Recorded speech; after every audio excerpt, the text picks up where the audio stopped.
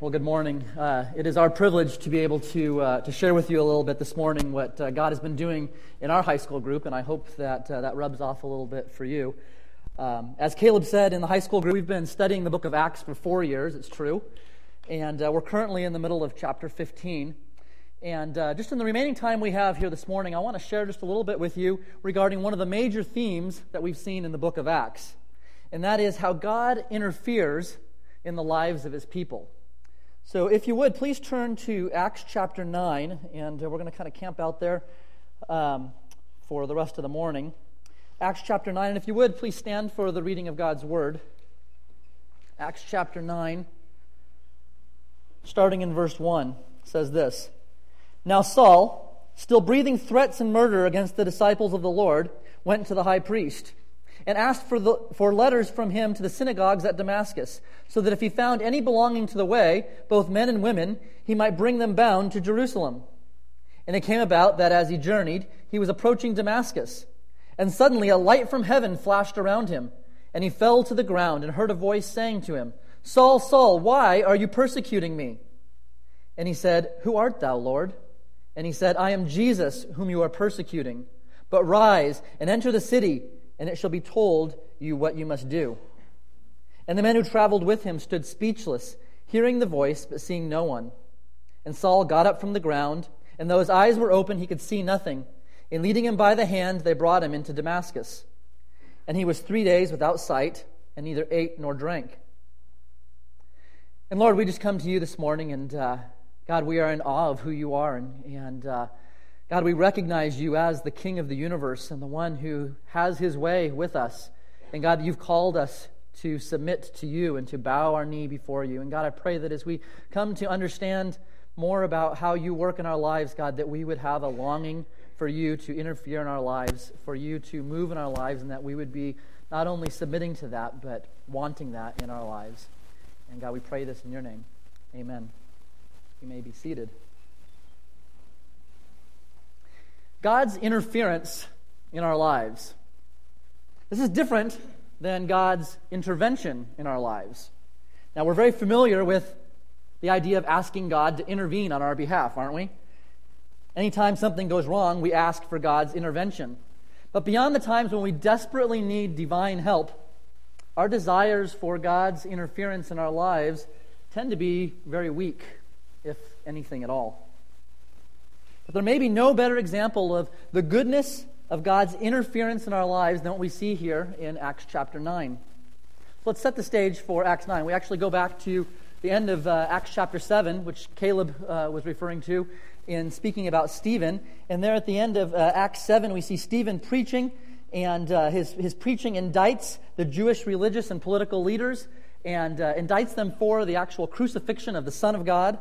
And based on that, we see in verses 54 through 60, we see the response of those leaders, and that they stone Stephen, and he is killed. And then we come to chapter 8 in verse 1, and it says, And Saul was in hearty agreement with putting him, Stephen, to death. And on that day a great persecution arose against the church in Jerusalem, and they were all scattered throughout the regions of Judea and Samaria, except the apostles. So here's our stage that we have set for going into chapter 9. Things looked bad for the church. Things looked bad for the Christians. Now, what do you think might have been the attitude of the Christians, of the church at that time? I could imagine it would be easy for them to kind of fall into a bit of a fatalistic attitude of thinking that we're resigned to a dark future and there's little hope. We're being persecuted from all angles, and we're being scattered all around. And one of our leaders, Stephen, has just been stoned to death. And here's this guy, Saul, coming along, and he looks like he's up to nothing good as far as it relates to us. Their future didn't look good, and they could be fatalistic. Peering into our future today, it's maybe easy to have the same kind of attitude, the same kind of perspective. You know, the persistent downturn of the American economy leading to all kinds of financial woes and worries can give us a dark view of what could happen in our lives. Or our nation seems to be ever more turning its back on God, refusing to recognize Jesus in his rightful place as Lord. On an individual level, maybe you're worried about a friend or a family member or yourself with regard to health issues or sickness, or maybe you're worried about people around you who don't know the Lord and they seem to be so far from being able to respond to the gospel. And your greatest desire is to see them do that, and there just seems to be no hope. From a human perspective, we can fall victim to a fatalistic view that's steeped in an independent, self-determining spirit. Here's the good news. God intervenes. Not only does he intervene, God interferes. God interferes. So here as we come to chapter 9 and verse 1, the church is being persecuted. They've been scattered throughout the region, and things are getting worse.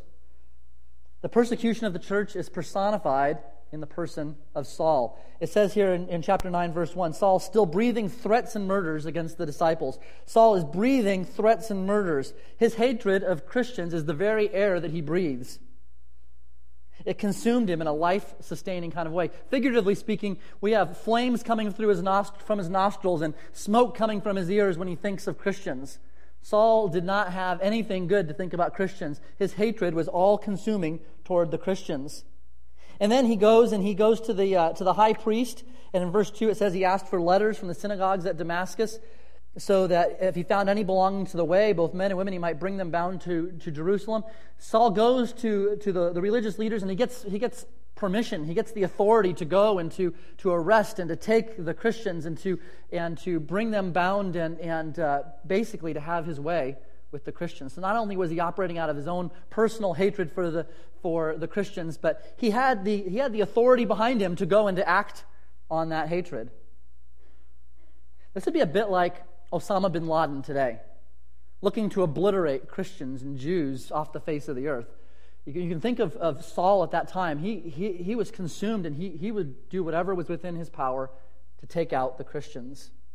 He hated them. His hatred was steeped in his religious accomplishments and his identity as a Jew. Later, after he was transformed and he became the Apostle Paul, he wrote this in Philippians 3. He said, I myself might have confidence even in the flesh. If anyone else had a mind to put confidence in the flesh, I far more.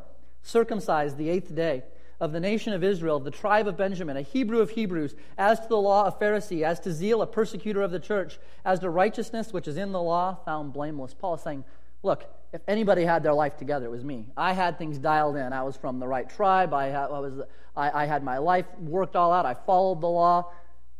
Paul said, Paul's identity, the basis of who he was, his purpose in life, you could even say his joy in life, was based on his identity, on what he had accomplished and who he was. And Christianity threatened that, because the basis of Christianity pulls all that away.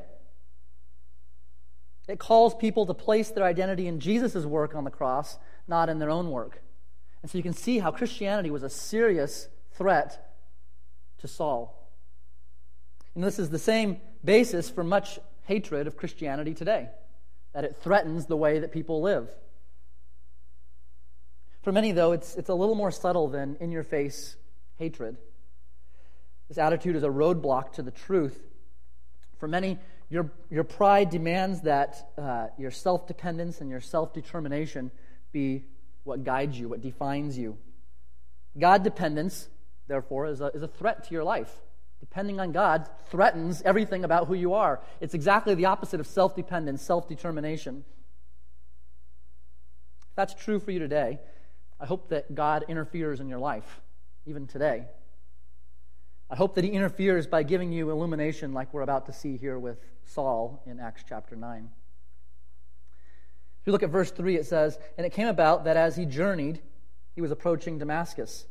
And suddenly a light from heaven flashed around him, and he fell to the ground, and he heard a voice saying to him, Saul, Saul, why are you persecuting me? And he said, Who art thou, Lord? And he said, I am Jesus, whom you are persecuting. Jesus confronts Saul. Can you imagine? Here's Saul cruising along.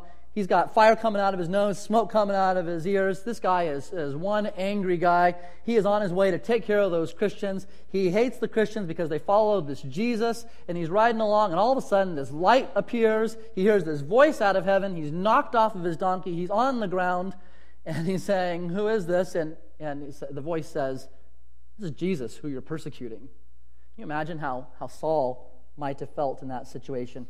He fell to the ground, and in an instant, he came face to face with a brand new reality.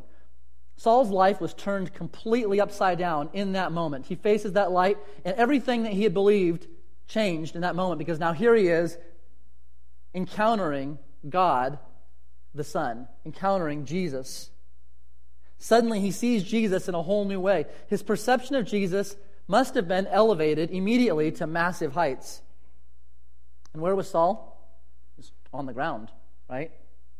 I'd imagine that he was as low as he could get to the ground. If you can picture this scene in your mind, that he's seeing this light and he's hearing this voice, and Saul is on the ground, and he recognizes, I believe, immediately that this is Jesus, the one true God.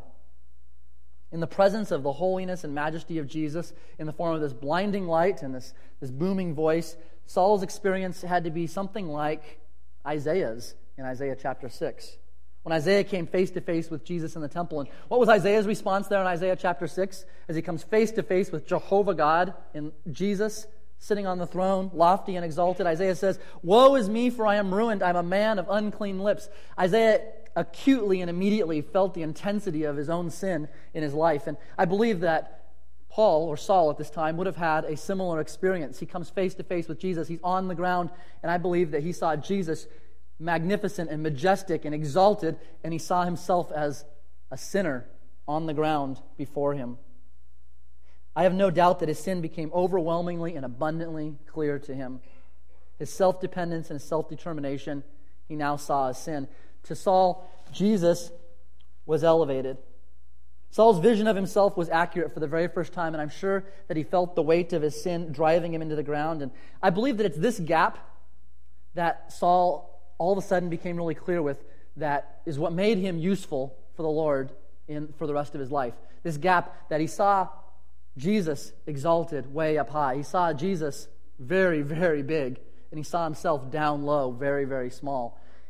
And the size of that gap between how high we see Jesus and how low we see ourselves can only be filled by the cross. And the size of that cross that we see is directly proportional, I believe, to our own sanctification, our own holiness, as God works in us, as we depend on having nothing else to bridge that gap but the cross, and our love of the cross grows, and as a result, we are made more holy as God works in us through that love of the cross, and He's able to use us and work through us in that way. Paul was so used by God, I believe, in large part because that gap between his perception of God and himself was immense from the very moment that he met God. Jesus interfered with Saul's life in a massive way. One minute, he's cruising along, breathing threats and murder, and the next minute, he's down on the ground and he's blind.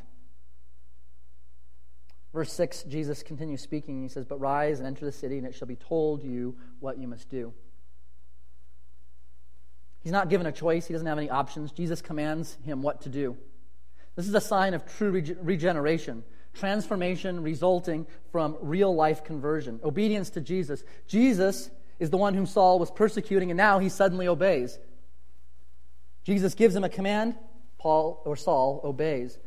Verse 7 and 8, it says, "And the men who traveled with him stood speechless, hearing the voice, but seeing no one. And Saul got up from the ground, and though his eyes were open, he could see nothing. And leading him by the hand, they brought him into Damascus." You see that contrast? Here we have mighty Saul cruising along, ready to go pound those Christians, and he's going to enter Jerusalem full of bluster and vigor and intensity to take it out on those Christians. And how does he enter? He enters blind and broken and humbled, led by the hand like a child. You know, I imagine that Saul had a really good understanding of what James wrote in James chapter 4 when he said, "Yet you do not know what your life will be like tomorrow. You are just a vapor that appears for a little while and vanishes away." And this comes around the heels of where he says, "Today or tomorrow we will go to such and such a city and spend a year there and engage in business and make a profit." James is saying, look, you can make these plans. I'm going to go do this like that, but your life is like a vapor, and it can be changed in an instant. And that's exactly what happened to Saul. He had these plans, and God redirected him. God interfered in his life in a pretty amazing way right out the gate. It's interesting that Saul and James, their lives intersected there in Acts chapter 15.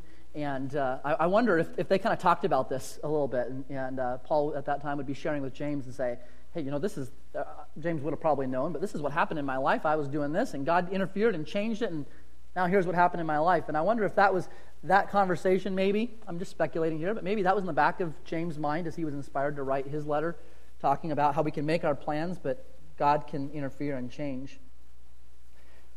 Verse 9, it says, "And he was 3 days without sight, and neither ate nor drank. Now there was a certain disciple at Damascus named Ananias, and the Lord said to him in a vision, 'Ananias,' and he said, 'Behold, here I am, Lord.' And the Lord said to him, 'Arise and go to the street called Straight, and inquire at the house of Judas for a man from Tarsus named Saul, for behold, he is praying. And he has seen a vision, and a man named Ananias come in and lay his hands on him so that he might regain his sight.' But Ananias answered," he knew the reputation of Saul. He says, "Lord, I have heard from many about this man, how much harm he did to thy saints at Jerusalem. And here he has authority from the chief priests to bind all who call upon thy name." But the Lord said to him, "Go, for he is a chosen instrument of mine to bear my name before the Gentiles and kings and the sons of Israel. For I will show him how much he must suffer for my name's sake." God interfered in Saul's life to bring him salvation. But he interfered for reasons beyond that. He was making him a chosen instrument for a specific purpose, to bear the name of Jesus. And from the beginning, note this, from the beginning of Saul's conversion, God's interference held the intention that he would suffer. God interfered with Saul's life with the intention that Saul would suffer. It says there in verse 16, "For I will show him how much he must suffer for my name." God intended that Paul would suffer. Now you may say, wait a minute, I'm not sure I want God to interfere in my life in that way. I'm not sure I'm all that excited about suffering. If you're honest, that's certainly what I would say. I'm not excited about God interfering in that way. But sometimes that's exactly what we should want. We should long for God's hand to interfere in our lives continually. His interference is the basis for our salvation, and it's the foundation for us from turning from our hell-bound ways to eternal life. He interferes in our lives for His ultimate praise and for His ultimate glory, and this is accomplished through us as sanctified, holy people who are obedient to Him. And just look real quickly here at Romans chapter 8, a verse that you're well familiar with, verse 28. "And we know that God causes all things to work together for good to those who love God, to those who are called according to His purpose." Called according to His purpose. You might think of that as those on whose behalf He interferes. God causes all things to work together for good for those on whose behalf He interferes. And then look at verse 29. It says, "For whom He foreknew, He also predestined to be conformed to the image of His Son." If you're called according to His purpose, if God interferes on your life to bring you to salvation, His purpose in doing that is to bring you to conformity of the image of His Son. That's the whole point of your salvation, that you reflect Jesus and you reflect the image of His Son, and as a result, that you bring God glory through your reflection of Jesus in your lives, that you're reflecting Him. Now notice there in Romans chapter 8, it continues on there, "that He might become the firstborn among many brethren," verse 30, "and whom He predestined, those He also called, whom He called, He also justified, and whom He justified, these He also glorified." Verse 31, "What then shall we say to these things? If God is for us, who is against us?" We have nothing to fear in life. God is for us. God is for us. He is for us in His resolution to interfere in our lives in whatever way necessary to bring us to glory, to bring us to holiness as instruments in His hands to be used by Him for His purposes. And there's no greater joy in life than to be used by the Creator for the very purpose in which you're created. That is the basis of all joy in our lives, is to be used by the Creator for the purpose that we were created. And so our promise that we have is that if God is for us, who can be against us? And God is for us to bring us to glory, to bring us to sanctification, to bring us to holiness. This is why Paul, knowing the suffering that God's interference in his life, when Paul, knowing the suffering that God's interference in his life brought to him, he could say this in Philippians 3, "I count all things to be loss in view of the surpassing value of knowing Christ Jesus my Lord, for whom I have suffered the loss of all things and count them but rubbish, that I may gain Christ." In Paul's estimation, no price was too high to be paid for the privilege of knowing Jesus. All the suffering was more than worth it. Look at how Paul responded back in Acts chapter 9, starting in verse 20.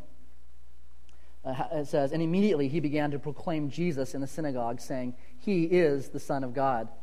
And all those hearing him continued to be amazed and were saying, 'Is this not he who in Jerusalem destroyed those who called on his name, and who had come here for the purpose of bringing them bound before the chief priests?'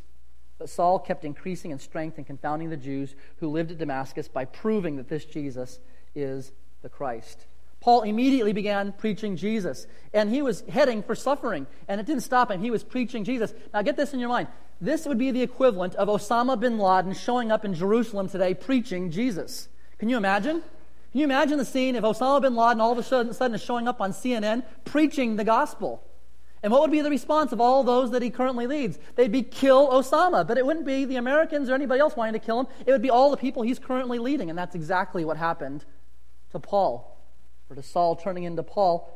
There in verse 23 it says, "And when many days had elapsed, the Jews plotted together to do away with him. And their plot became known to Saul, and they were also watching the gates day and night so that they might put him to death. But his disciples took him by the night, and they led him down through an opening in the wall, lowering him in a large basket." Saul, the hunter, had become the hunted. Things had dramatically changed. You think that Paul understood exactly what he wrote in 1 Corinthians 1 when he said, "For the word of the cross is foolishness to those who are perishing, but to us who are being saved it is the power of God." Paul went from seeing the cross as foolishness to the power of God in an instant. But Paul's suffering was immediate, and Paul understood what Jesus meant when Jesus said, "I am the bread of life." Jesus didn't come into the world to bring bread. He came into the world to be bread.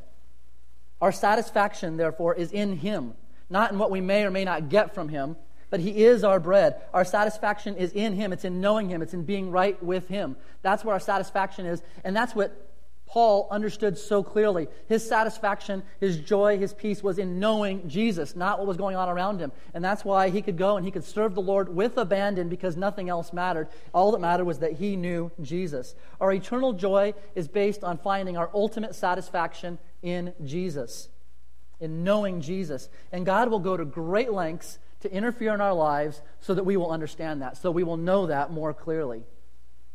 Sometimes He does that by intervening on our behalf and showing His greatness through His miraculous power and His gracious gifting. And we see this here continuing through the rest of Acts chapter 9. And verse 34, Peter, through Jesus, heals a paralyzed man.